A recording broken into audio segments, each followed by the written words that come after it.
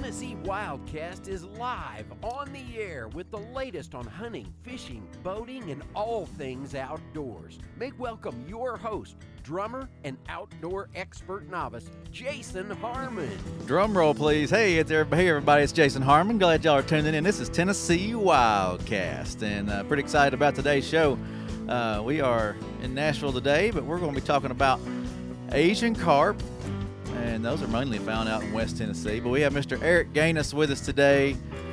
He's our commercial fishing coordinator for the Tennessee Wildlife Resources Agency. How are you doing, Eric? I'm doing just fine.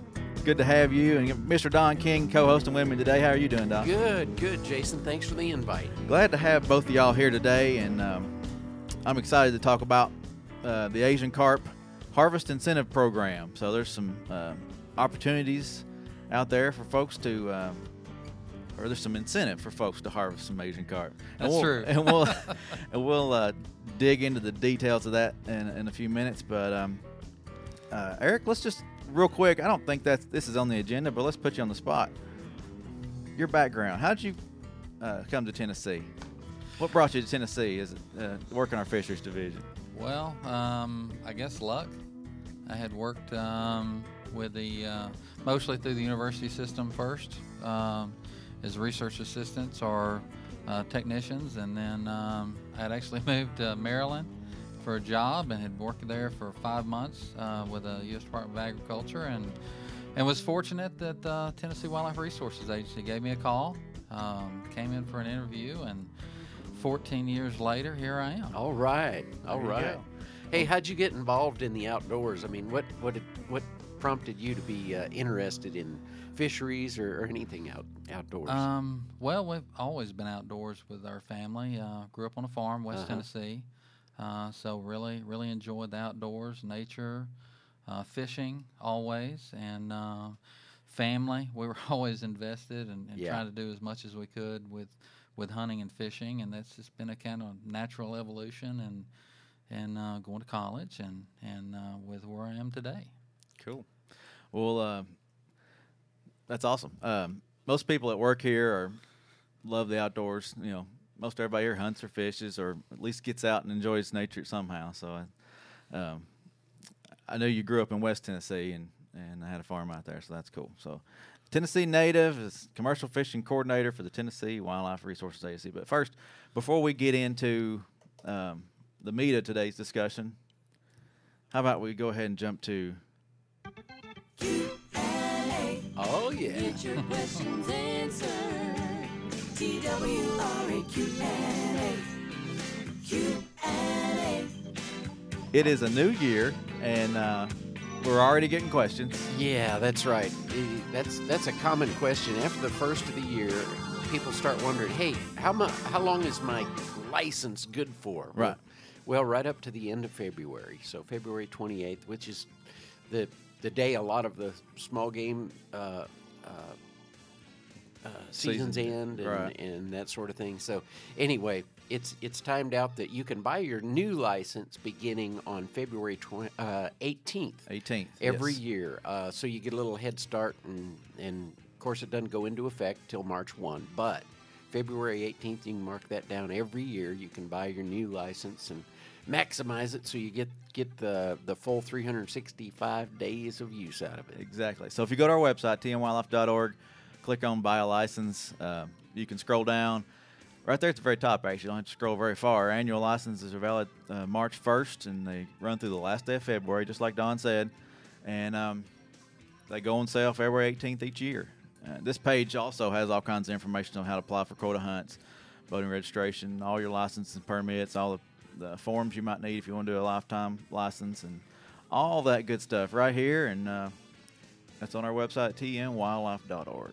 So, And the hard cards are available as well. So the little plastic card that you can, the kind of credit card size that's a new wrinkle we added a couple of years ago that you can do the fish, the deer. Anyway, a couple of selections there. Yeah, I was trying to remember if we had a third selection. I'm sure we'll have more coming out pretty soon. Yeah. And those deer and the fish especially were popular choices. So, all right, well, I think that concludes our TWRA Q&A. All What'd right. you think, Eric? It was a good Q&A. We need to sell as many licenses as possible. Yeah. So let's jump into the Asian Carp Harvest Incentive Program. And my first question, which seems to be my first question in a lot of these shows, an overview or why. So tell us about the program and just a simple overview of the Asian Carp Harvest Incentive Program. Well, I think it's first pretty important to kind of lay out the.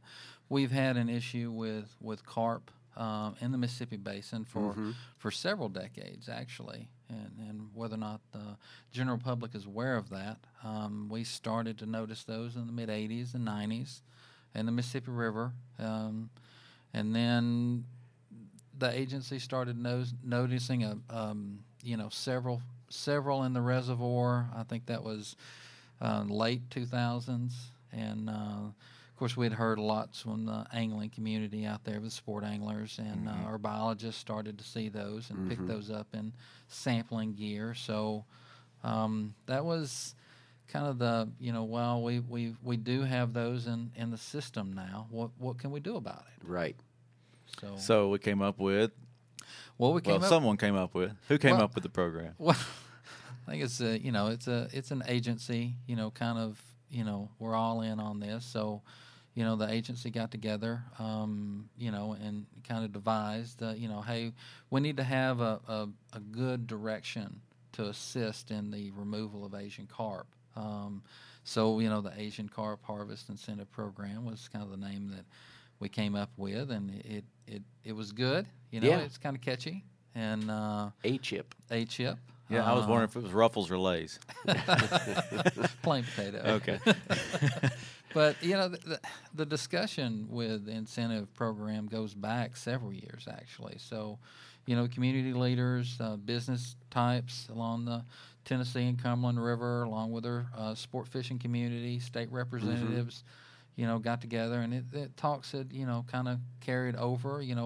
How can we make fishing better? How can we remove carp so that we don't have the issues that some other states have had? It's sort of supply and demand, isn't it? There's a big supply right now, and we're trying to create more demand. For the fish, and that's where the A-chip program kind of evolved and came into. So we got with wholesale fish dealers to kind of talk about the process.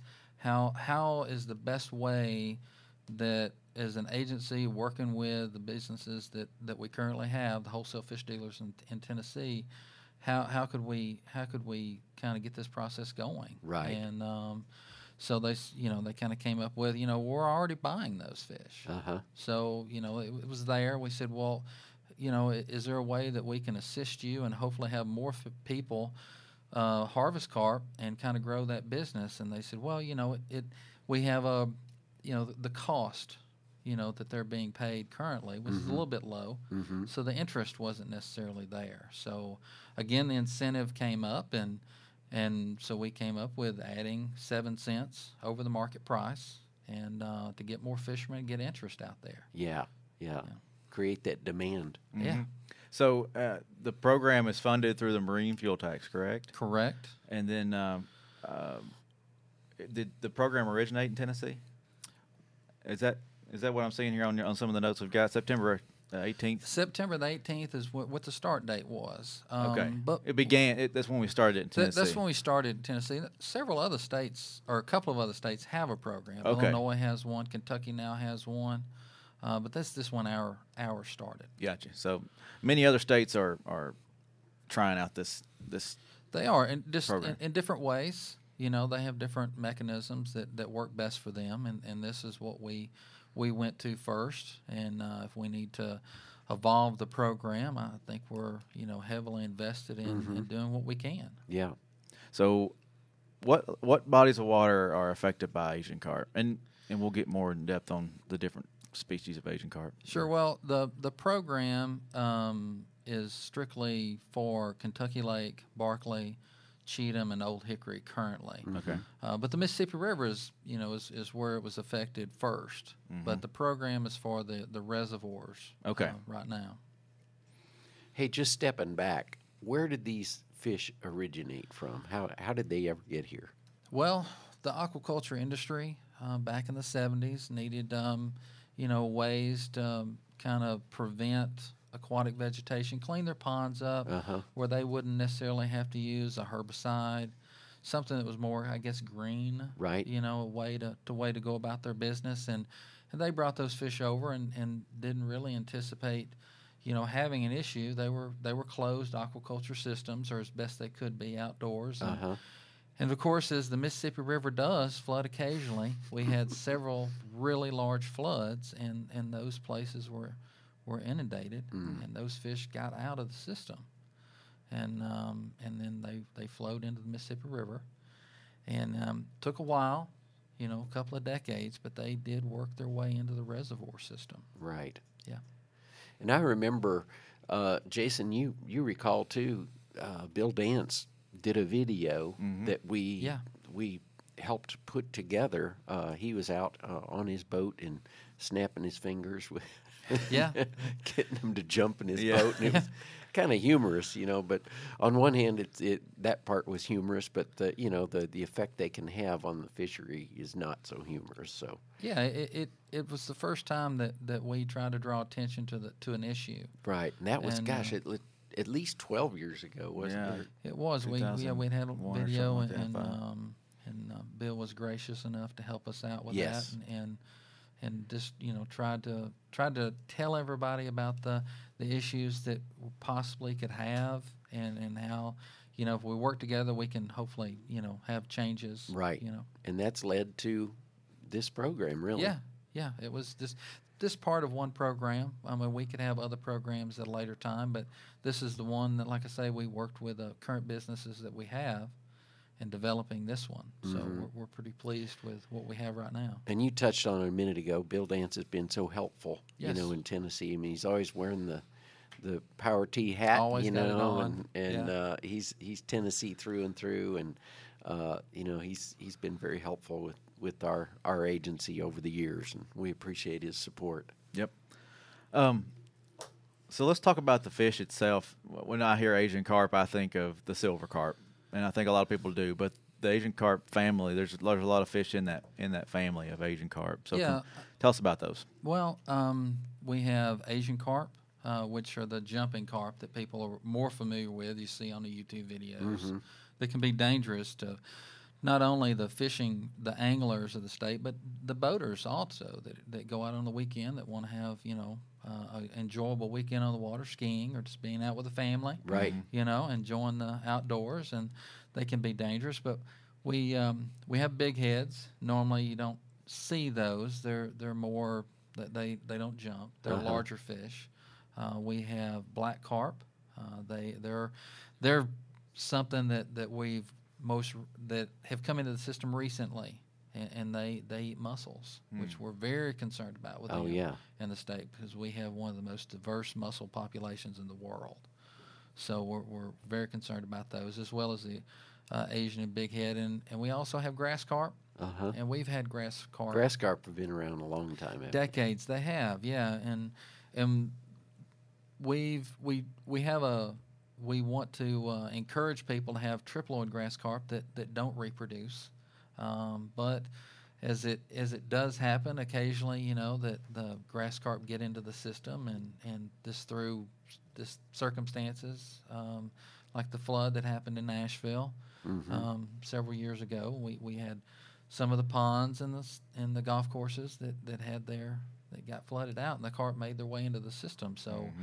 Not all of those, as we've learned, were triploid. So we had a little reproduction going on there, and now we have grass carp in the system. And all those species are eligible for the aid chip program, correct? All four of those, as well as common carp. Okay. And that's part of the program. So. Yeah, I think we have one queued up for a close-up. Yeah. We do. And you brought it. So tell us a little bit about it. You can even hand model there with it, Eric, if you want. We have a good display that we've taken all around the state, and to show people, what Asian carp look like. Like I say, this one's about the average size, silver, silver in color. Big heads are more modeled. Like I say, they can be very large, 40, 50, 60-pound fish. And for our radio audience, this is probably about 2 feet long. This model we're looking at here. About a And 12 we definitely 12 hurt if that thing jumped out of the water and hit you. Absolutely. And those are about the size that you see on the videos, jumping and Yeah. injuring people. Yeah, you know, they really are. Not necessarily even water skiers, but folks riding in the boat. You know, they'll Absolutely. they'll jump 10 feet in the air, and then the boat's cruising right along and can hit the passengers. It's really tough. Yeah, like I say, this can happen, and it's something that we really don't want to have happen in the state of Right. Tennessee. So we're trying to do everything we can to minimize that occurrence. And one thing, if you can, point out some of the differences that you might see in the silver versus like a gizzard shad or other shad fish that they can be confused with sometimes. What are some of the characteristics to know on the silver carp? Well, one eye position is something that's going to be slightly different, a little bit harder to tell. Especially when they're very, very small. When they're very small, they really resemble, a shad. And most people, use for bait, gizzard shad people use.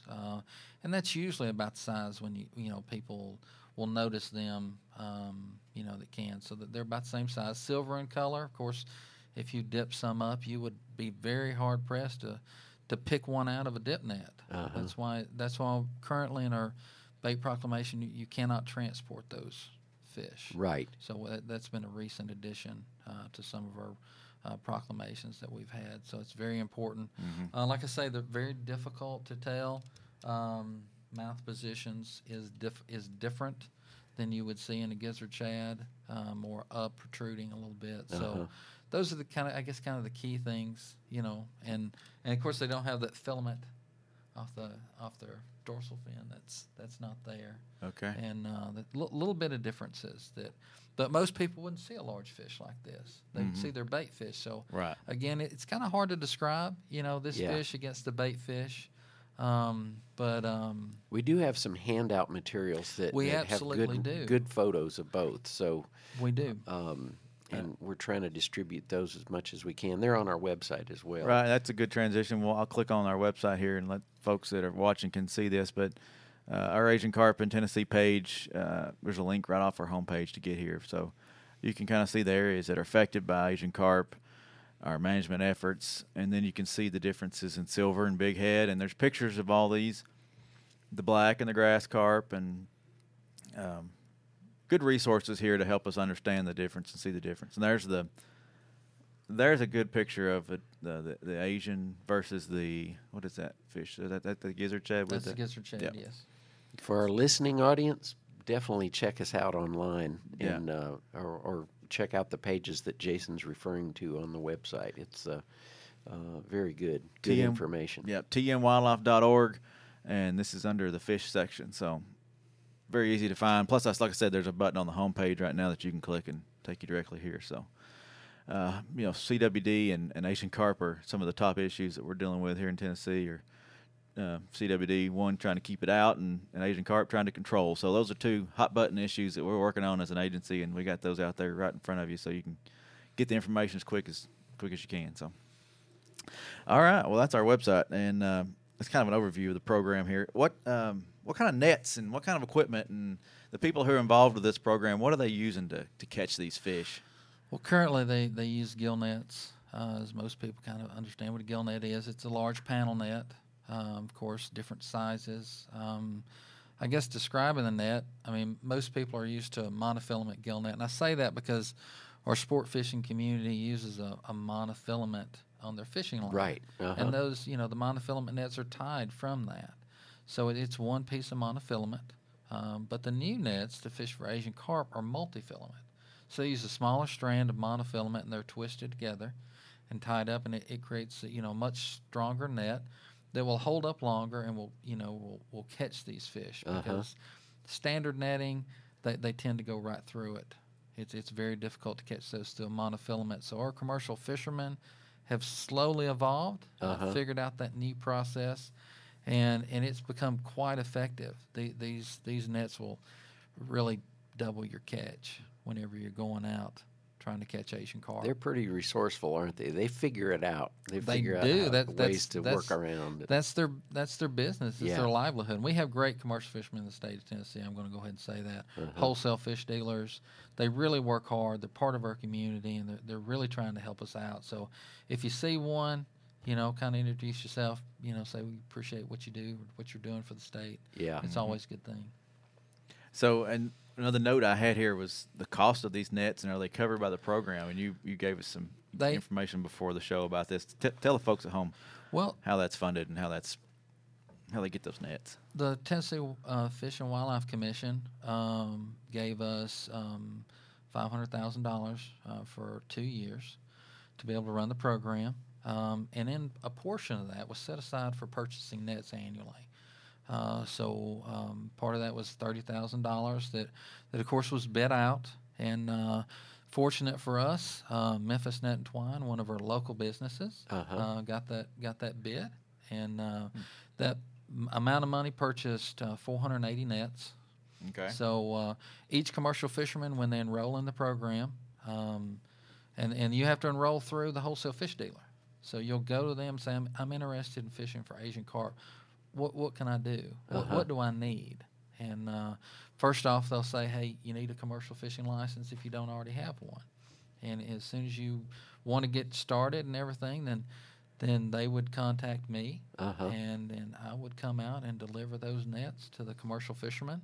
And we're giving out 15 nets when you enroll in the program. And I will say 15 pieces of netting material. Yeah, it's not like you can use it right off the shelf, right? You can. It's about a 60-40 kind of a split on the net. So the netting material is very expensive. It's 4 times more expensive than monofilament. So getting that cost share in to try to get new fishermen in the program, we want to incentivize them. Hey, get in here. You can catch fish. You can. This may change your approach with what you're currently doing. If you are a licensed commercial fisherman already, if you use this type of webbing, you'll be able to catch more fish. Yeah. So this is helpful for you. So like I say, those 15 pieces, they still have to buy a cord that the nets will be tied into, their floats and things, and then of course they have to pay someone to tie them up if they can't do that. So that's all goes into that cost in kind of a 50-50, 60-40 split. So they've got money into it too. And then one other thing I was noticing in our notes here, how to get involved, and you mentioned some of this. Do you have to be a commercial fisherman, or you have to sign up to the wholesale dealers? But just kind of an overview of how somebody can get into this if they want to. Well, if you do have questions, feel free to call the agency. I'll be happy to speak with anyone that has interest, in fishing for Asian carp. If you're not already a commercial fisherman, I'll be happy to talk about the program with the general public. If you are a commercial fisherman, call me. You have questions about the program, then I'll try to answer as many of those as I can. I'll tell you, of course, you need to have a commercial license. You need to be in partnership with one of our contracted wholesale fish dealers. And the HIP program is that's what it is. The wholesale fish dealers sign up through that, and they become a contract vendor for the state of Tennessee. And then the commercial fishermen will fish for them. And then, we pay, or the wholesale fish dealer pays the commercial fisherman, and then we give that wholesale fish dealer that payment back. So the wholesale fish dealers are basically paying for it all up front.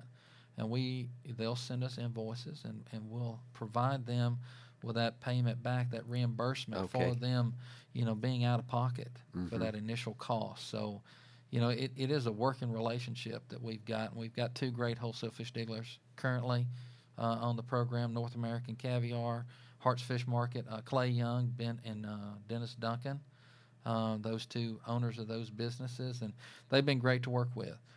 We've called them, asked them for advice. What do the commercial fishermen need? And they've been pretty forthcoming with that information. Hey, what about the developing markets for the product? When these commercial fishermen are beginning to get the hang of catching them and at greater numbers, and what about the end product, where they can? Well, market it? it varies. We're trying, of course, to pay a little bit more money for this, and try to get the commercial fishermen to fish for those, and try to mainstream, I guess, that product. Currently, there's a business in Kentucky that will mince that product and make it into a patty or a burger. Mm-hmm. It's very, very good, very good. You can cut that product into fillets. Not the whole fish; they're very bony. You have to really know what you're doing. Uh-huh. They cut those into fillets that you can bread and batter and either fry, deep fry, or you can bake or put on the grill. Hey, I can attest to having eaten a fair amount of this fish, and it's tasty, especially the way you guys, meaning the fisheries division, has figured out how to. We're pretty inventive. It's how kind to of a cook nugget form. It's really good. It's little chunks. It's awesome. I'd eat it regularly, and I have. It's good stuff. It's a very mild fish, so it really takes on the seasoning that you'll use, and whether that's a hot seasoning, a little bit spicy, just a more or less plain batter. And I could definitely see that used in a fish taco. Fish you tacos, had fish and mentioned chips. something about You're that. making me hungry. Absolutely. Yeah. We're going to run out of time before we probably hit everything here, but if you want to know, the commercial rules and procs are on our website. If you're They are. interested in those. In case the listening public is not aware that we have state laws, rules, and proclamations that govern, manage the commercial fishing in the state of Tennessee, and we work through that through proclamation and to set the rules and regulations for harvest of all the commercial species. Well, if you want to learn more about this, visit our website, tnwildlife.org. All that information that we've talked about today, plus more, is there on our website. If you're watching, you can see the contact information for the wholesale fish dealers on the screen there, and you can also get that information through our Fishers division if you need that. But Eric, thank you for being with us today, and It's been Don, a pleasure. Yeah, it's been fun. thank you for helping co-host. So Sure. that'll wrap it up for today, and this is Tennessee Wildcast. All the information you need to stay connected with the Tennessee Wildlife Resources Agency. So thank you, Great. guys, and we'll see you next time. All right. Thank you. Thanks for tuning in. Stay connected with TWRA by visiting our website at tnwildlife.org and follow us on Facebook, Twitter, and Instagram. Hey, it's all about Tennessee wildlife. It's what we do. Tennessee Wildcast will be on the air again next week. We'll see you then.